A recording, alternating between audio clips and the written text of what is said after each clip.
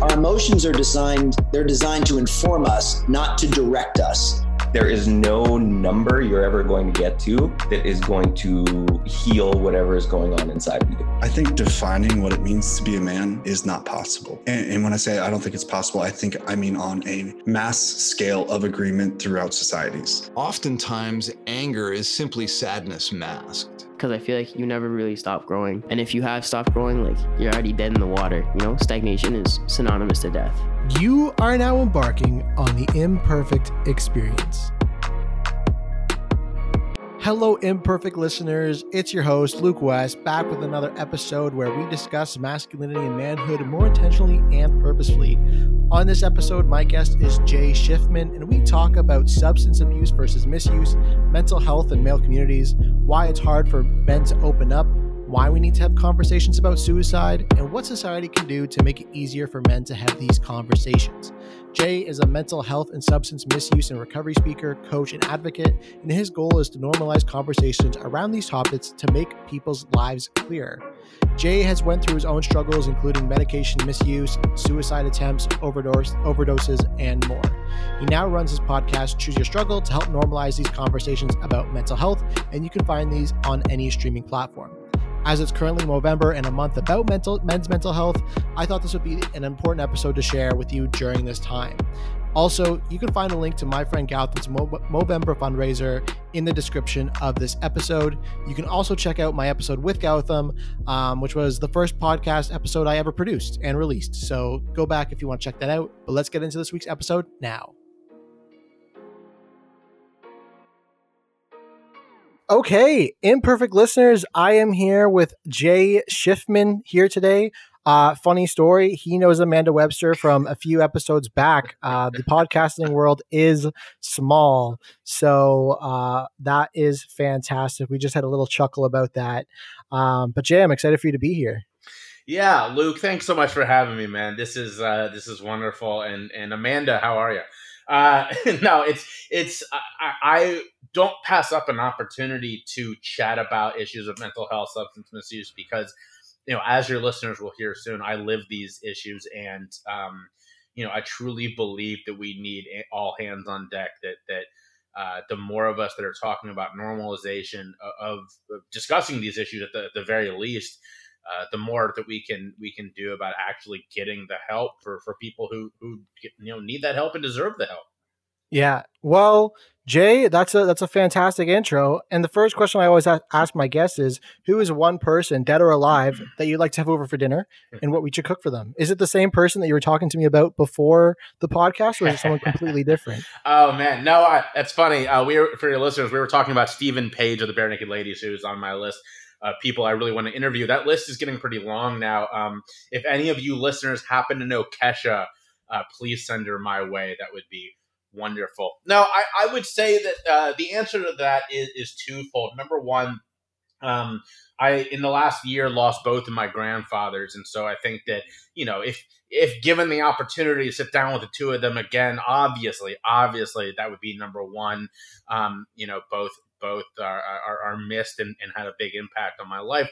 But sort of reaching for the stars a little bit, I believe that one of the most influential people in my life, who has no idea because he's been dead for a long time, is George Harrison of the Beatles. I am just such a big fan of his music, but more than that, George was sort of open about his own mental health struggles, and very famously, that's why the Beatles stopped touring, because George Harrison basically said to him, you got two choices: keep me in the band and stop touring, or find a new, guitar player. So, I really admire him as a person and his music, and would love to sit down and chat with George. He probably would have no interest, but I would love to sit down and chat with him. Yeah, I mean, it's interesting the way that if you approach a conversation, and this is something Amanda and I were talking about too, is if you approach the situation or conversation the right way, you can sit down with anyone. It just matters about what your intent is. Because if you're like, hey, George, I want to sit down with you because you're cool, probably wouldn't work. But if you're like, I'm fascinated by your mental health journey, it's probably a little bit more chance there that you might get that dinner. So it's funny because, yes, you're 100% right. And as my friends will tell you, I'm one of those people that I'll tell you a story and you'll be like, there's no way that's true. I'm really lucky. I've been really lucky in my life, with everything that I'm about to talk about, notwithstanding. But I've had the chance to really get to know some truly incredible people. I'm not going to like name drop or anything, but you're 100% right. A lot of it is just approaching people as people and not, causing them to run the other way when you fanboy, fangirl, whatever the case is. So, there's a lot of truth to that. Yeah. And obviously getting into a little bit more about your story, you run a podcast called Choose Your Struggle. I'm really curious, what does Choose Your Struggle mean in the story of your life? That's a great question. Choose Your Struggle is my brand overall. So it's the name of my business. It's the name of my podcast. It's kind of my personal hashtag and my own, mantra. Essentially what Choose Your Struggle means is all too often we are following these paths forward that whether we are aware of it or not, we haven't chosen, right? Circumstances chosen for us. For a lot of people, mommy or daddy said you're going to be a doctor. And so now you're a doctor and you've never really liked being a doctor, but you're a doctor. For your listeners, by the way, I'm Jewish and some stereotypes are true. Jewish mother, a lot of us do things because our mother decides it's what we're going to do before birth. But these things will never bring us happiness. Like I hate to sort of lay it out there like that, but the fact is a lot of people get to the end of their lives and they're like, wow, that just, I did a lot of things that did not bring me joy. And quite frankly, some things we have to do that don't bring us joy. I run my own business. I hate editing my podcast. I hate doing the books on my business. It's not fun, but I like what comes of it, right? So it's worth it to me. But that being said, if you are sort of one of those people that's, unfortunately working for the weekend, right? Or if you are slaving so that you can afford the best of life for your family, but you never see your family, like, is that truly what is going to bring you the most joy? Probably not. So Choose Your Struggle means, look, we're all going to struggle. You accept that as part of life. Make sure you are at least in charge of what you can be in charge of. And that comes from me. I'm now going on 11 years in recovery from a pretty serious issue with substance misuse that saw me in a year span. I'm going to lay this out here, right? From the summer of 2009 to the spring of 2010, saw me attempt suicide twice, overdose once, spend a night in the hospital going through overdose, spend the next 3 weeks in a lockdown unit, the kind of place where, you're walking around without a belt on or shoelaces, and then spend 3 months in a long-term care facility before finally going through another 3+ months of detox. So that was a pretty hellacious year. And at that time, and leading up to that, I didn't get to choose what I struggled for, right? Getting out of bed, getting off the couch, avoiding withdrawals, because I was at a point in my life where if I woke up and didn't immediately reach for the drugs, I was going to spend my morning going through withdrawals. That's just the way that my body was working at the time. Those were my struggles. Those are pretty terrible struggles. And I didn't get to choose that for myself. That was the way that my life had gone. Now I'm almost 11 years in recovery. I get to choose what I struggle for. And you're hearing it. You're seeing it. This is my struggle. What's your anniversary date? I'm interested. Yeah. So I don't have, I have an anniversary a month because, so sort of big picture, because this could get really nitty gritty, but I am not sober. I am in recovery. I'm not sober. Thankfully, I never struggled with alcohol. And at the time that I got into recovery, and again, my story is super convoluted. I didn't identify as being in recovery for that first, whatever period. I identified because I'd been told for a long time that I was severely mentally ill. That's what I'd been told for a long time. And I get off the medication, and it wasn't like I was doing this through AA where people were telling me, hey, man, remember this date. This isn't, whatever. I was doing this completely alone.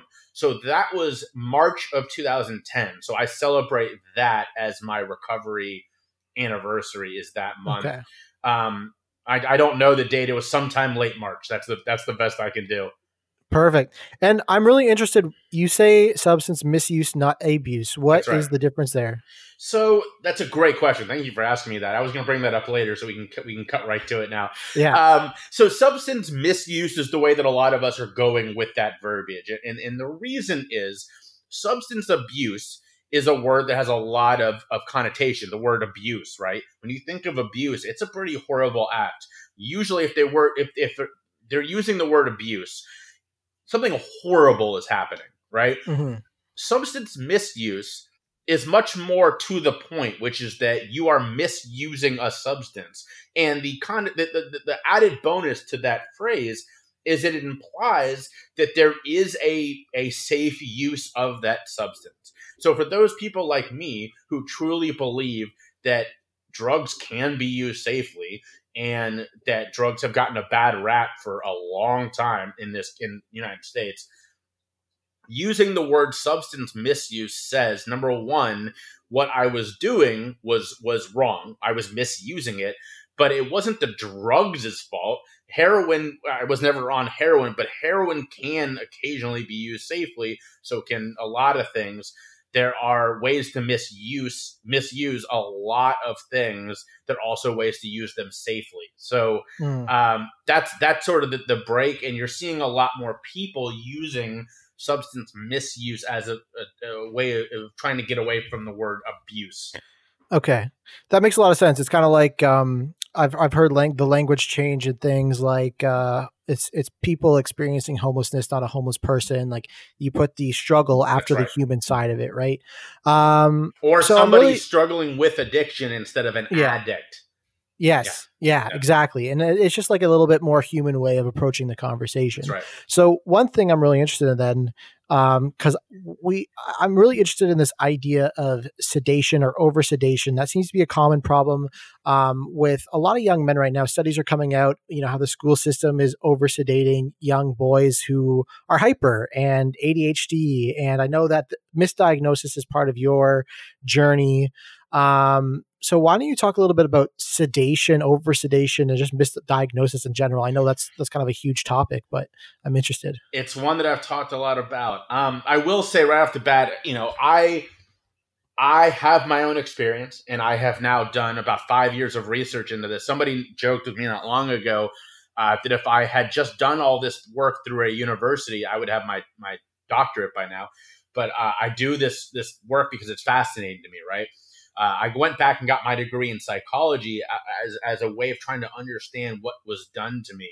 And obviously I didn't figure that out, so I'm still searching.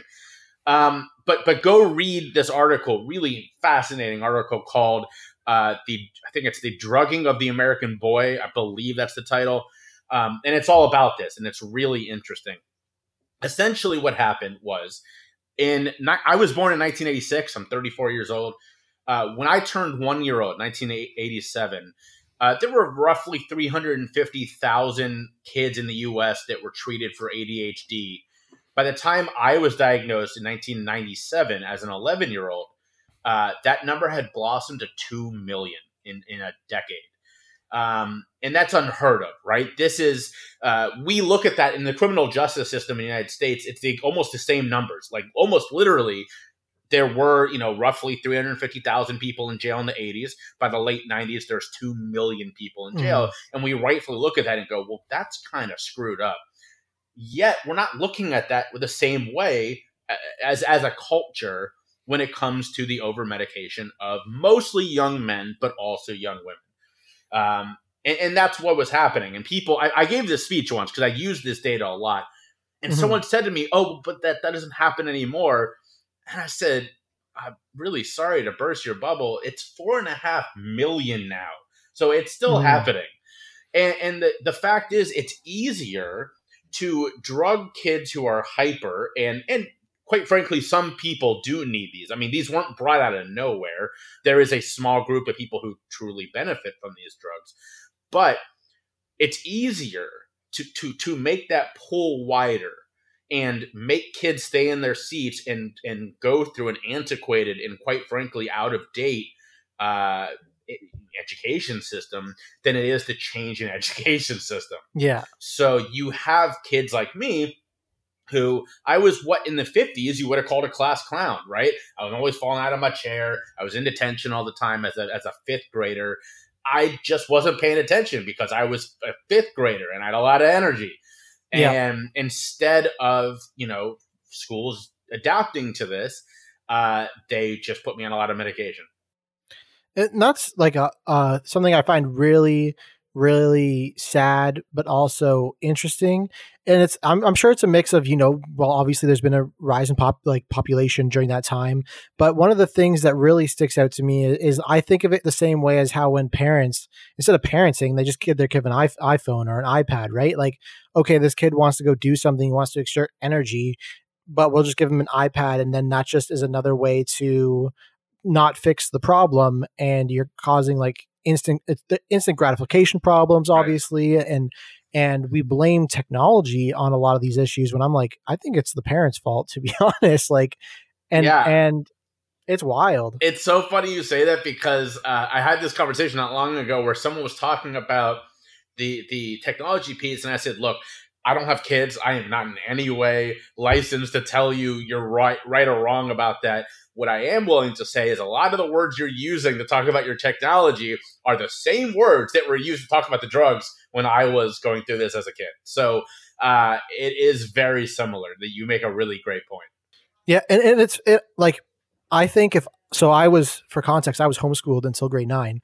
So my mom thinks if I was like in the education system growing up, I would have been ADHD most likely, or diagnosed in that way, because I'm pretty sporadic. I can't really concentrate on a lot of things. And now I would say that's more of a lack of discipline thing than it is like an ADHD thing. But I don't really know. I find it really hard to like focus fully on one thing. And I do think there is an aspect of social media, especially now, kids being raised in that environment, right?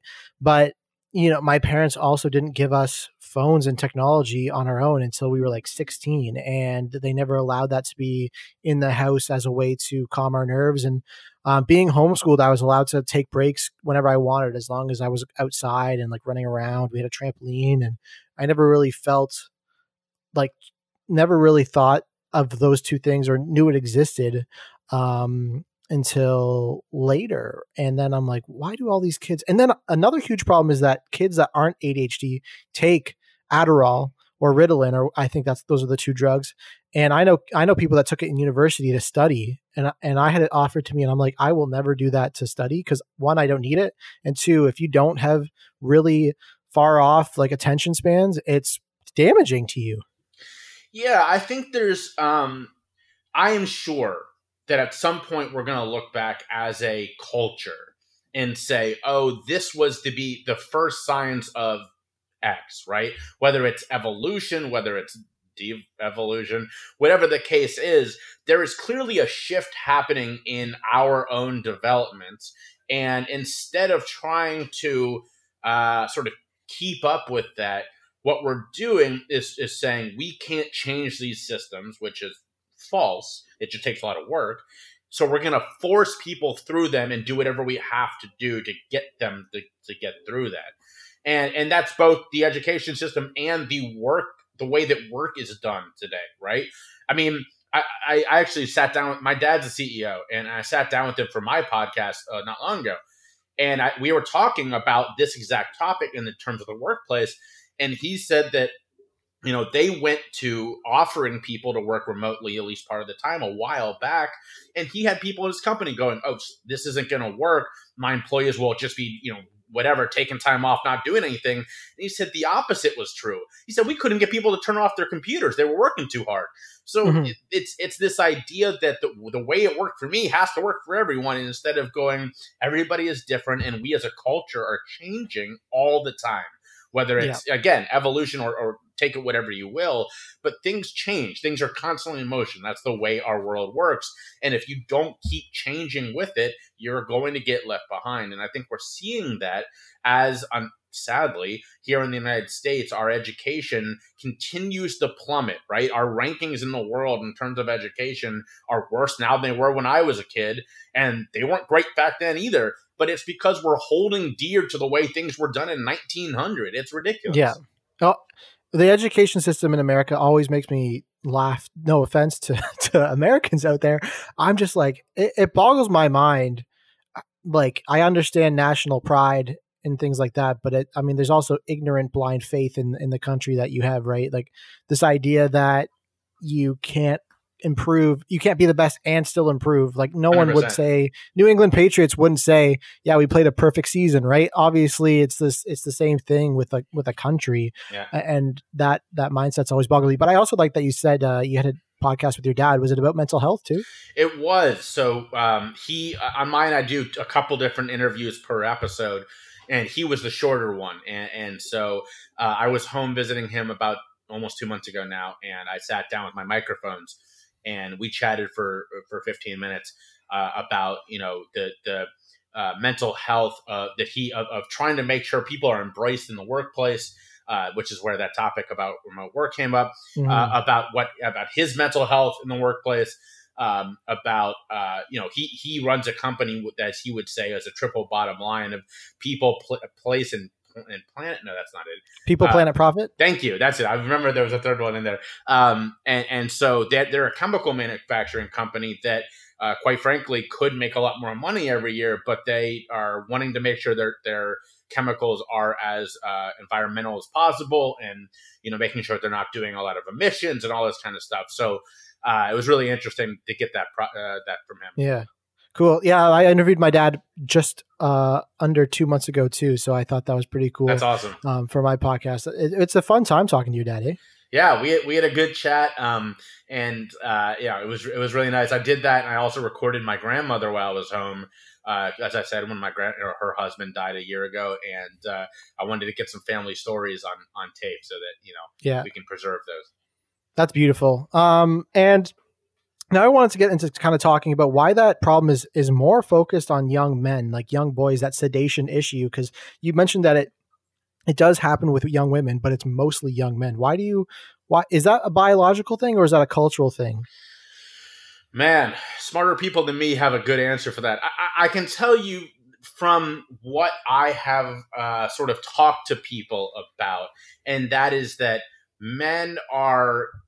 we are told to hold it in more than women. And that is incredibly harmful. And we're seeing that. I don't think there is a person alive who would say, oh yeah, men, especially unfortunately, white men are doing just fine. We're not. It's not going well, and it's our own damn fault. But at the same time, people have drilled it into us. Boys don't cry. Boys got to hold it in, and then you go, get in the ring or do sports. Like that's our outlet, right? And I was an athlete. I was a baseball player and a runner, and I wish I was as mentally calm then as I am today. I would be a much better baseball player if I knew how to deal with my emotions and I wasn't going up there going, this is my opportunity to let it out every time I swing. Yeah. Because for your listeners who can't see this, I'm a very short guy, and I was trying to hit home runs because that's how I got rid of my my emotions every time I was in the batter's box.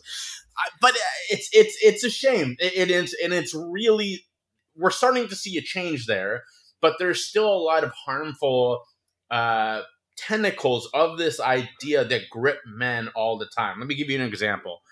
I was reading this article sometime early in COVID. It could have been 10 years ago. It could have been yesterday. Who knows? And it knocked me on my feet. Actually, I want to see if you can guess this. This will be fun.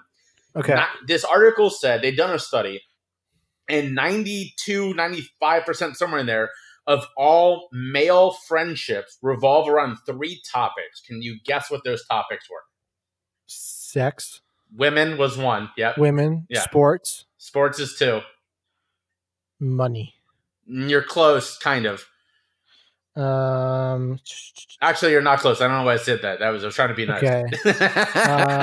I was going to cars. No, it's media. So movies, TV, and if you include music, you've got 99%. Like that's those top 4. And I like it.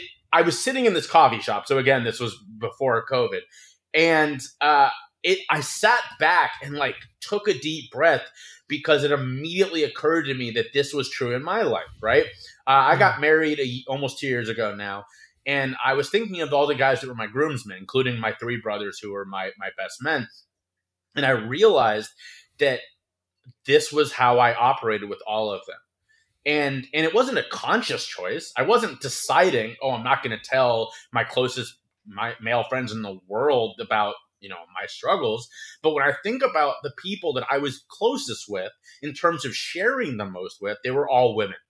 And it's because I am more of an emotional guy. Again, this is literally what I do for a living, and there's no line between what I do for a living and my wife knows this because I'm very open with her. We have a very open relationship, and I am that guy in work. I'm that guy at home, but I wasn't with my male friends, and so one by one, I text all of them. I said, "All right, new rule."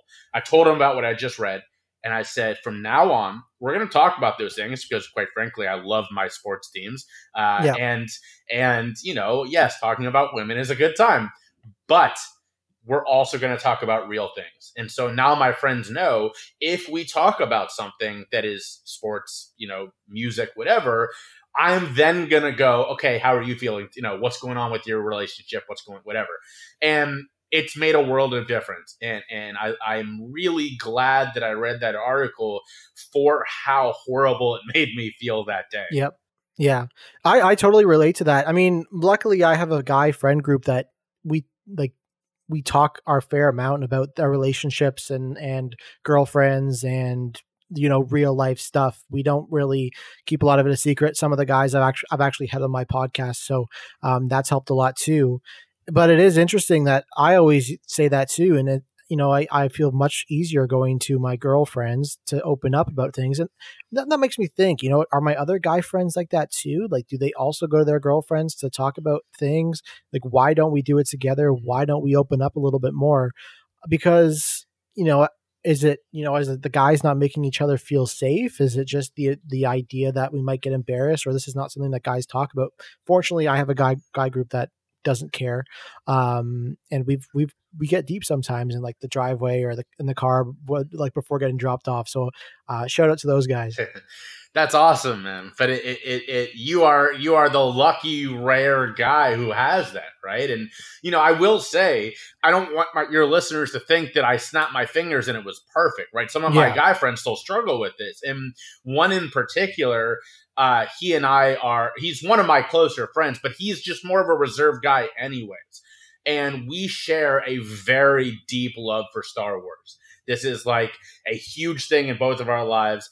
And it's what we talk about a lot of the time, but he knows after 3 or 4 or 5 straight, back and forth about whatever we're reading, I'm going to go and how's your wife? How's work going? Talk to me about that.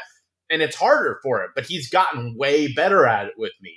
And I don't know, again, if it was just he didn't feel comfortable doing that with me before, or if this was foreign to him to talk about, how things deeper were going on with him. But it's gotten to a point now where he is not nearly as hesitant to let me in conversations. Yeah. And that's a beautiful thing. I think some people are work in progress because they come from a family that doesn't talk about that kind of thing. And then there's others that, I'm pretty open. I've always been pretty open. It was always harder for me when I was younger because there was less people that seemed to be open. And I felt like ahead of a lot of them. And when I was in university, I'm like, man, all these guys are so shallow. Like they only talk about sports and women and like when I say women, it's just like, I slept at this woman's place and we after the bar and it was a good time. Not like, oh yeah, how's your relationship with your girlfriend? Yeah. As you like, there's different kinds of talking about women, right? As our president would say, locker room talk. Yes, and which is probably part of that. Whenever I hate that term, I do too. Like locker room talk, for the most part, what that I experienced wasn't that bad. But I was also part of locker. Exactly what they're talking about when they say locker room talk, right? Yeah. Like, and that goes. Those are the types of toxic things that spread to. I mean, it's not just sports. If you think about the cop system or the police system, it's the same thing there. Like every lawyers, finance, like a lot of the workplace. I don't know why we just subjugate it to sports when it's just basically any community of men. It's bros, and I think that there's a lot. It takes me back to again, I'm 34, and I grew up a huge hip hop fan and hardcore rap, and there was a saying in rap back in the 90s and early 2000s that then became popular, went everywhere, and it was no homo, which is a really horrible thing when you think about it. That men would rather be homophobic than appear even for a second to be vulnerable. Like, that's what that expression means, is that you say, I love you, man, and then immediately followed up with something as hateful as no homo. You're saying, I was so afraid of appearing vulnerable to you, someone I care about, even for a second, that I'd rather be homophobic and hateful to follow that up. That's a horrible thing when you think about it. I remember in high school, you'd hug a guy friend and then you say like, no homo though. Yeah. That's true. It was bad. I didn't know that's where it populated from. Yeah, it started in rap in the late 90s. I can vividly remember Lil Wayne on one of his songs dropping that. And this was probably early 2000s. So yeah, it got big there, and then sort of, as most things do, get popular in the Black community, and then white people steal it, and it becomes, a thing. Yeah, exactly. Yeah, definitely relatable there. But I think that's a perfect segue into talking about why, men struggle to talk about suicide, which is a topic I really wanted to talk about with you. Because I remember a time when, it was maybe a darker time with some of some people in my life, and no one wanted to directly ask the question, are you feeling suicidal? And I mean, that is a hard question to ask of anyone, but it's especially hard when it's someone really close to you, and especially hard when you're a guy asking it to another guy. Like, why do you think that is? Where do you think that comes from?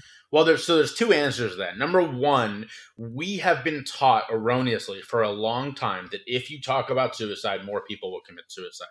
Here's the sad thing. First off, that's completely false. In fact, there's a lot of data that shows that's very false.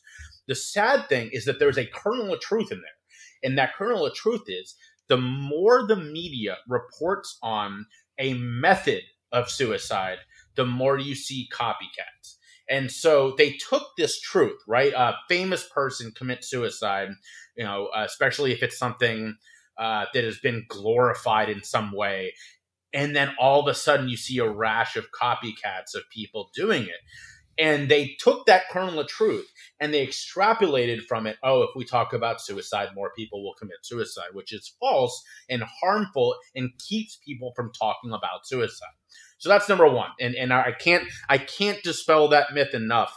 There is so much data that shows that is not true. Don't hesitate to talk about suicide because you think more people will do it. However, if you see a person in your life who happens to work in the media really getting into gory details about how this person took their own life, let them know how incredibly harmful that is.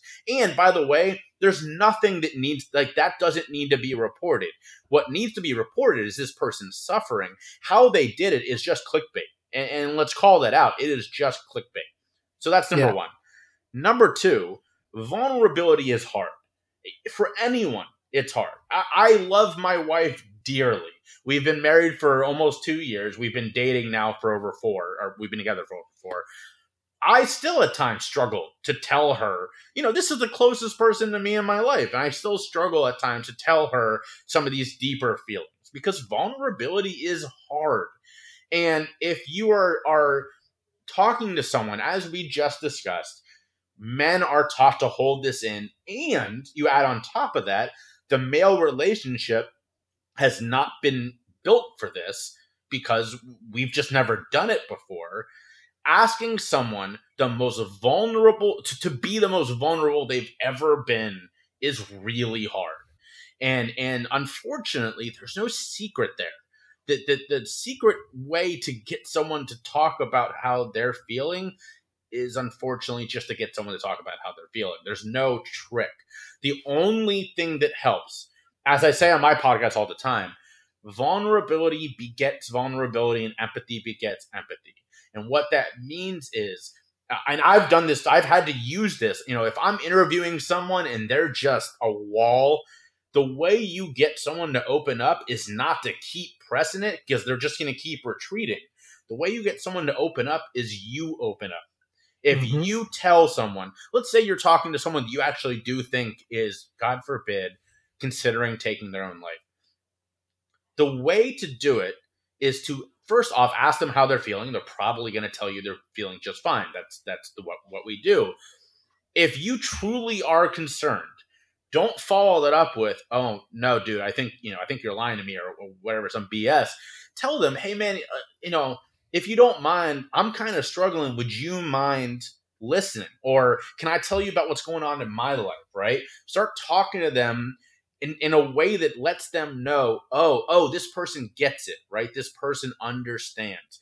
And it can be whatever. It can be, look, my wife and I are really fighting lately, and this is what's happening. Or, God, I'm really still beat up because my grandfather died a year ago, and I still am having grief sometimes, which is very normal. Everybody grieves differently.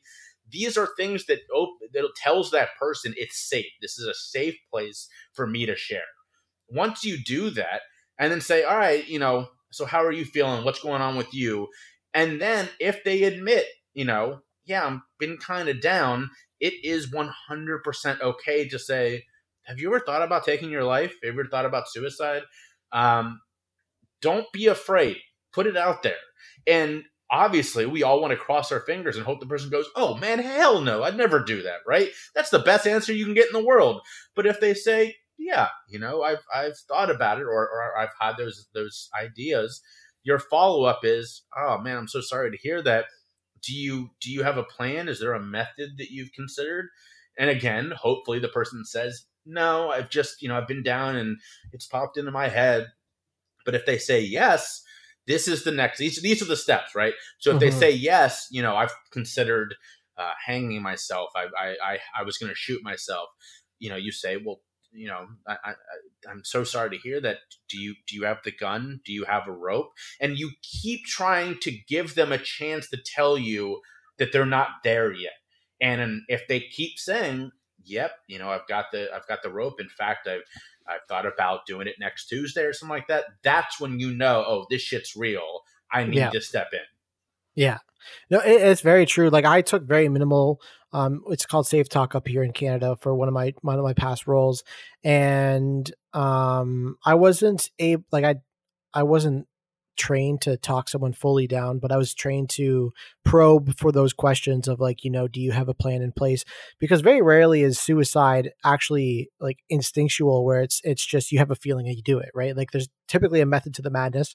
And I have had to ask 3 or 4 people, I guess, in my life about if they're suicidal, and it doesn't get easier. It's one thing where it does not get easier. It's like, but it's, what I always tell people, if there's this instinct on your heart and it's like pounding out of your chest, that means you have to do it. It doesn't matter. Like, that means it's a growth like growth time, baby. Go in, go ask that hard question. Cause if you don't, and if something happens, 100% on you for the rest of your life. Yep. Yeah. And by the way, that never goes away. And both of those things you just said, the fear in that moment of asking someone you care about that question, you'll feel that every time. And if you don't, and something, God forbid, happens, and luckily I've never been in that situation, you will never forgive yourself, right? It's just, there is so much research on this. And this is from someone who, I stopped a suicide, and it was the worst night of my life, and it still sits with me, and it's 10 plus years later, right? Mm-hmm. It is one of the hardest things you can do. And that might be surprising to some of your listeners to hear, "Oh my God, he saved a life." No, it's not like that. It's not like, diving in front of a bullet or something like that you've seen on TV. Sitting there in that moment of such raw hurt is a thing you don't get over. It is incredibly challenging, and it's a thing that it's not like I sit there and go, "I'm so glad I did that. There's a person alive today." It wouldn't be if it wasn't for me. It's instead what sits with you is, I can't imagine. I unfortunately can, but for most people, I can't imagine being where that person was. And because I myself had 6 months before this had attempted it twice, like I knew where they were at that moment, but it doesn't make it easier. No, and that's one thing that I find really interesting, because I've never really had those thoughts or mental health. I've had that kind of moment or flash before my eyes. It's like, oh, if I was to go, I'd jump in front of a bus, but never been like super serious about actually going down that path or having a reasoning of why I do it or wanting to actually end my life. It's just like a thought that pops in and then it pops right back out. And I think that's normal. I don't know for anyone else out there that's listening, tell me or not if that's normal. But I have friends who are on the mental health, and I do worry about them sometimes. But they typically, hopefully, if they've been through therapy, they know that structure, how to talk themselves down at that point. And it is still a huge fear. There's nights that I won't ever leave my mind, even though nothing happened. There was huge warning signs that something was going to happen. And those are nights that stay in my mind forever, even though nothing happened, even though I'm fortunate to still have those friends with me today. Even those moments don't really leave your mind. And it's hard to even talk about that sometimes as a guy, even though you don't go through that, it's hard to process the fact that someone else might take their life. Yeah, look, it is quite so my attempts, right? It's like, I am so sorry for it now that it's almost absurd to me, but I did it 2 nights in a row. I poured out what I thought would be a lethal dosage of the drugs that I was, addicted to on my computer. And then I called a friend to tell her what I was going to do. This was one of my closest friends in the world at the time. She texted a couple of friends of mine who rushed over to stop me. And the next night, learning from my mistakes the night before, I took the pills and then I called the same friend. And to put her through this 2 nights in a row, we're like still friendly. She doesn't live anywhere close to me, and we talk on occasion. But there will be times where I will just text her the words "thank you," and at this point, she knows, right? She knows what's going on. It means that I'm feeling horrible that I did this to her. And we've talked about trying to get a time where we can sit down and chat for the podcast, and that is a thing we would love to do when the world reopens, is to kind of walk through this together, But I can never say thank you enough to her. That is, one, comes anywhere close to being enough, but number 2, can take away the hurt that I did that night.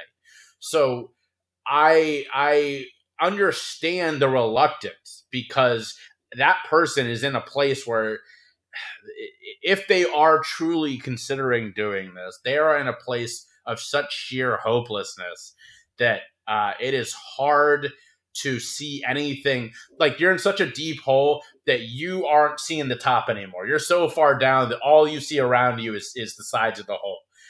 So I get it, the fear and of reaching out, because there is something of a there by the grace of God go I feeling that is hard to break, right? If you look down into that hole and you see that person's no different from you, that's a scary feeling.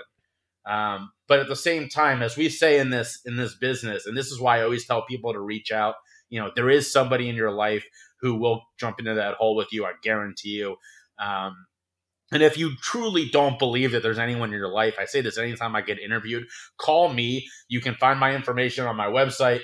If you truly need someone to talk to, I'm here. And I say that because we have a saying in this industry, and that is, we'd rather spend 2 hours talking to you today than 2 hours at your funeral tomorrow. So reach out. I guarantee you the people in your life feel that way. No matter how much hurt, is going on there, I can promise you with 100% certainty, the people in your life who care about you feel the exact same way.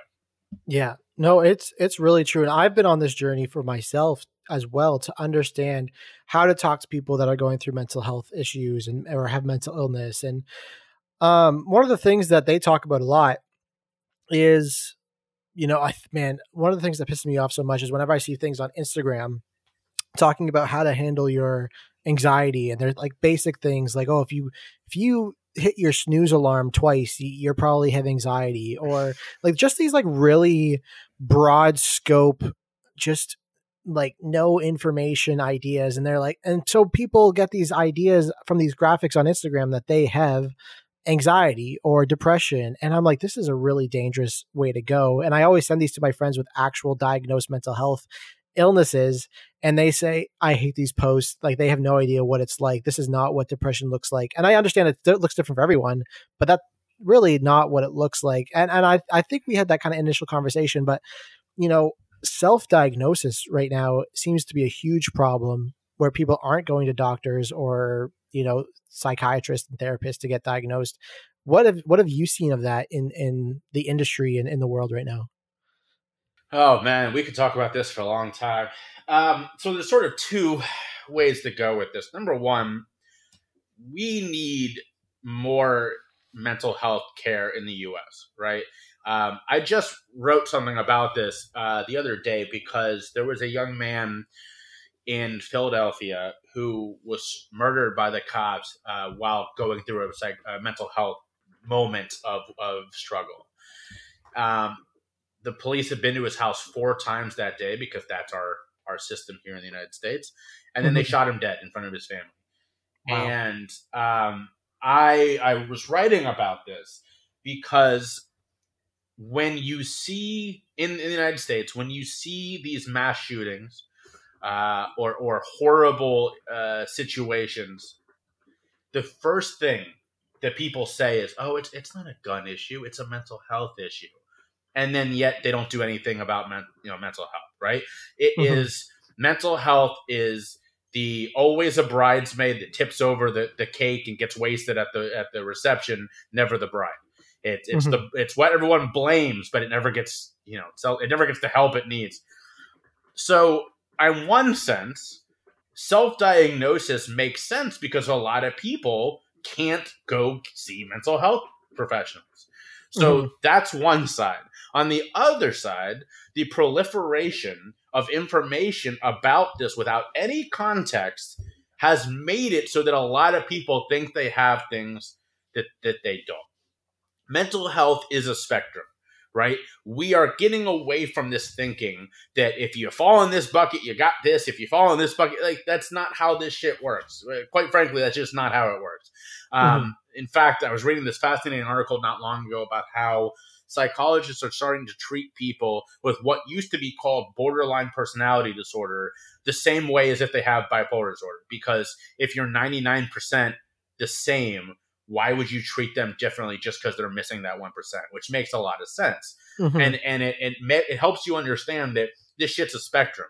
You know, I may be here and you're right here, and we're going to have a lot of things in common, but we're also going to have a lot of things very, very different. So we don't do enough education about this. Again, I'm only talking about the U.S. You guys could be living in a mental health utopia. I have no idea. But in the U.S., we have PE, where physical education class, where we get to go run around and learn how to climb a rope and play baseball. We have health class, where if you're lucky, you get to learn about what goes in your body and how it transforms, your energy. And maybe, again, if you go to a more progressive school, sex ed, we don't have any mental health training. So there's no training how to spot anxiety or what to do about anxiety. There's no training on mindfulness. There's no training about depression. There's no training about what to do if you think you may have a serious issue of mental health. There's no training. And so you add all of this together and you get this rash of people deciding, oh, I've got this thing and I'm going to treat it the way that I saw on Instagram, which is by drinking a bottle of wine and calling it self-care. Oh, I hate that. My dad has a pet peeve too of like when in movies, they always show the man's vice as sex or alcohol as a running away from facing their problems. I mean, I just like to see a movie once show a dude journaling. That'd be really nice, like as a way to heal or recover. Maybe I have a goal and a dream to screenwrite a movie about this kind of thing, masculinity in the future. So maybe I'll include that in there. But I hate that. And when I use that same approach in university. If and it was always worried me throughout my university days too, is I would see friends get a really bad mark and then they'd respond by getting plastered that night and getting super wasted. I'm like, I don't know what life you're living right now, but that is not a healthy way to recover. And for me, whenever I drank, it was always, this is something I want to do. It's not because I'm searching for something else or searching for happiness. I've never drank like that in my entire life. Like I never have, I would never plan to. Celebratory is different than if it's a crutch. The very different ways to approach it. And you're right. We call it self-care and self-love. And this, I want to have a full episode on this in the future of self-love is progress, is admitting to yourself that you're not perfect, is admitting to yourself that you can be better. For me, one of the biggest things that I have in my life is that I'm overweight and I'm like not as fit as I could be. So as much as people celebrate all these male models that are overweight, I'm like, why are we celebrating something that's unhealthy? As a bigger dude, there's body positivity, and then there's delusion. So for me, I would, I love myself, but loving myself means that I should be able to admit to myself that I should do a diet and eat healthier to lose weight, not that I should stay in this unhealthy body forever. And we have confused the self-love like generation almost with being like, I'm okay the way I am. No, you alluded to it earlier. Change is the only constant in life. There's nothing wrong with changing. Changing is self-love. It's part of the process a lot of the time. Well, I've never seen you in person, but I think you're a very beautiful man, and Thank you. I just got a haircut. Yeah, well, the hair's working for you. That's Perfect. really, it's really going well. I'm also overweight, and I think that there is some portion of both of the things you were saying. Like number one, as I like to joke, I work out 5 days a week to look like this. So, like there is a sense of, yes, I could go on some fad diet. I could try to work out harder, I guess. But the point is, I do all that to look this way. You know what I mean? I can't imagine what I would look like if I didn't. And so there is a finding a happy median there in the middle. Yeah. I mean, 100%. Like self-love, important. Love yourself, but love yourself to the point where you're healthy and in every way, whether that's mental health, physical health, that is a process, that is a part of self-love, not drinking to avoid the pain as a vice. So I wanted to add my 2 cents there. No, that's a really important, that last piece is really important, that mindfulness is a thing that we have come to associate almost one-to-one with meditation. And it's like I'm going to get this wrong, but is it all squares are rectangles and not all rectangles are squares? Whatever the case is. All squares are rectangles, not all rectangles are squares. Right. So meditation is a form of mindfulness. Not all mindfulness is meditation. And so journaling is a great one, as you mentioned, but a big piece of mindfulness is simply an awareness, right? And if you are constantly drinking and you're telling yourself, oh, I'm celebrating, or I do this because X, Y, and Z, whatever. And in reality, that little voice in the back of your head is going, you're full of shit. You're full of shit. That being aware of that and saying to that little voice, fuck it, you're right. That's mindfulness. Being conscious is your mindfulness. So there are ways to practice it, and that's what people do when they are meditating, is getting in touch with that honesty, with that consciousness. So yes, if you're lying to yourself every night about why you're drinking, you may have a problem. You may also just need to take a step back and go, all right, let's do some self-reflection here. Why am I really doing this? Yeah. And I always tried to question my friends without calling them alcoholics to their face in university when they did that. But one of the last topics I wanted to talk to you about was popularization versus normalization of mental health. This is something that I've come to terms with or thought about recently. Maybe in the last month, I've kind of had this question in my head, but I feel like we are popularizing mental health to an unhealthy degree, which is why we have people self-diagnosing. We have people wanting to be wanting to have a mental health so they can relate to more people or seem cool. It seems like an in thing right now to be that. And normalization would just say, yeah, we have this in society. It's a problem. We need to address it, as you were talking about. Do you see that as an issue? Like, do you understand where I'm going with that question? Like, what are your thoughts on that? Yeah, that's a tough one, because there is a sense of where is the line between somebody actually thinking, damn, I think I have, maybe struggling with this thing, or I don't know, all their friends have it. It's like, when I was a kid, all of my friends were switching from glasses to contacts, and I had to switch from glasses to contacts, even though for the first 6 months of having contacts, my mother had to put them in for me because I couldn't touch my own eye. So there is a sense there where it's like, all right, do you really want this, or are you just trying to fit in? And fitting in is never a good thing. Take it from a guy who stands the hell out everywhere I go. And I do. I'm that guy who walks around going, this is me. I don't really give up, But there is something to be said about the normalization piece. That's super important. And that's what I try to do with my speaking, with my podcast. We need to get rid of the stigma around this. And if that means, unfortunately, going through a bit of an overcorrection, there's a problem. Don't get me wrong, but which is worse, And right now, we're still in a lot of places just not talking about mental health, not talking about substance misuse. Drug use has been like this forever, right? You don't tell your kids about drugs; they're never going to use drugs, which is, we proved that not to be true with sex. Right? Yeah. You don't tell them about sex, they're not going to have sex. No, you don't tell them about sex, they're still going to have it. They're going to do it in a stupid way. It's the same thing with drugs. And we just have to normalize talking about these things so things happen safer. And that the popularization piece I see as an overcorrection. For a long time, we didn't talk about these things. Now we are. And it's we've swung too far in the opposite direction. But if we start having these honest conversations and we make it, okay, this is literally what it means to struggle with depression, maybe some of these people who say I struggle with depression will realize, oh, I don't have that, and I have empathy for those people that do. I think that there's a piece of it too, because overcorrection is obviously bound to happen. I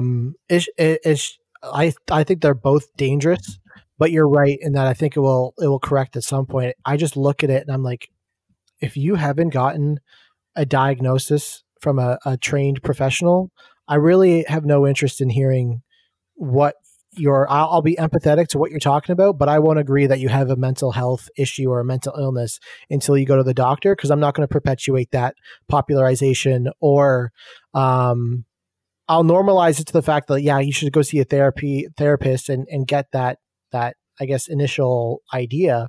But like, don't come to me saying, yes, you are mentally sick. And I don't know. I couldn't do that like internally in my heart, So there's a, do you ever watch the show Scrubs?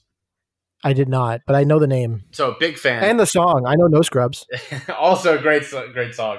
There's an episode on that show where a great Canadian, actually, Michael J. Fox, comes on, wonderful Canadian, comes on the show, and they use the fact that he's suffering. It's Parkinson's, right? Isn't that what? Yeah, the one where she's shaking. Yeah. So they use that and they play into it, and he talks about in the show he has OCD, and they actually do it pretty well, which is a thing to say because a lot of times OCD is played up. It's just like, again, as a guy with OCD, the way they do it in a lot of movies and TV is pretty horrible. They did it pretty well in Scrubs, but there's a moment where he's talking to someone and he's doing all his stuff. And the guy goes, kind of, what are you doing? And he goes, oh, I've got OCD. This is what it means. He goes, oh, my grandfather suffered from that. He used to beat us every night with a sack of nickels. And then he looks at him and goes, OCD, right? And Michael J. Fox is like, no, that's not OCD. And so I think that there is a piece of that where it's like things are done in the name of, oh, I've got mental health issues. And it's like, but do you, or are you just an asshole? Yep. And there's definitely a piece of that. Although I would also say that being an asshole may be in itself a mental health issue. I love that you said that, because I've had conversations with people where they duck out of ththey should be accountable for, and they should be adult enough to overcome. I'm like, your mental health issues or whatever doesn't give you the power to abuse that reasoning about why you're affecting someone else's mental health, because you're just shying away from a conversation. Conflict or having real conversations is not a reason, is not a mental health thing. That you should be able to control it enough to be an adult to have that conversation in the first place. Well, or if you can't, tell the person why, and then just have them reach out to me, and we can have that conversation instead. Yeah, that's great. And I liked what you said there too about being like on the show OCD, because I'm thinking now about a TikTok I watched where this girl is like, this is what having anxiety actually looks like, and she's just sitting there. Yeah, she's just sitting there, and she's like, in the movies they make it play it up to like, oh, this guy with anxiety or ADHD is like literally moving the entire time, fiddling with everything. What are your thoughts about the media portrayal of mental health? Well, so I think there's a wide spectrum. There's a lot of people that have done it really well, and you see all these lists of places that have really expertly captured mental health and substance misuse. And then there's also a lot of places that don't do it well. And I actually I'm that asshole that reaches out to places that I do like. Right? If it's something I don't care about, if Marvel was a dick about mental health, whatever. But if I like a podcast, I've done this a lot where I really like a podcast and then they say something that's hurtful or, whatever the case is, I'll reach out and say, hey, love the podcast. In fact, as a fellow podcaster, would love to chat sometime, by the way. However, as someone with struggles with mental health and also with or substance misuse, whatever the case is, let me tell you how you were off when you said this. And if you'd ever want to chat, I would love to talk to you. And I've had people respond very kindly, like, oh my God, I'm so sorry. I've had people go, you have no idea what you're talking about. My friend's friend, whatever. That's fine. Do your thing. I've also done that for work. I had someone reach out and say, would you mind advising on this? And I said, would love to. So, it's a conversation that I try to approach as, look, I'll be quite frank, I know 1,000 times more about this than you do. I don't think you meant to be harmful. I would love to chat about how you can do better in the future. And when people respond kindly, it's usually wonderful. Mm-hmm. So before you go, what is one thing that you'd want to leave men with when discussing mental health for themselves and others? Yeah. So number one, as I've said now a couple of times, but I can't say it enough, and that's just reach out. There are people in your life who care. If you are struggling, the age of struggling in silence, as I like to say, is over because we've decided that it's over. There is somebody in your life who would love to listen. So number one, reach out. Also, you'll be surprised if you go, no, none of my guy friends. You will be surprised. There are people who are secretly very into this and just don't feel comfortable. Maybe they don't feel comfortable talking to you about it. There's a guy that I've been working with as I coach one-on-one, and he's the type of, he loves Joe Rogan and all that kind of stuff. And I would not think, I thought it was going to be pulling teeth with this guy. And the minute we get into our sessions, it's like night and day. And just because he doesn't feel that he has the people in his life to do that work with. And so that's, where I come in. But I guarantee you there is someone in your life who would love to get real with you. If it takes them a drink to open up, okay, not the healthiest thing, but if that's how it gets done, that's how it gets done. Yeah. So reach out to somebody. But also going back to my original point, because I think it's so important. Empathy begets empathy and vulnerability begets vulnerability. If you want someone to be there for you, chances are you got to take the first step. Tell them, reach out, tell them, hey man, this has happened in my life. Do you have any, do you mind just listening? Can we just chat? And I guarantee you, maybe not that day, but very soon after, someone's going to reach out to you and that person is going to go, hey, you got a second? Because they're going to know that you're a person they can do that with. Yeah.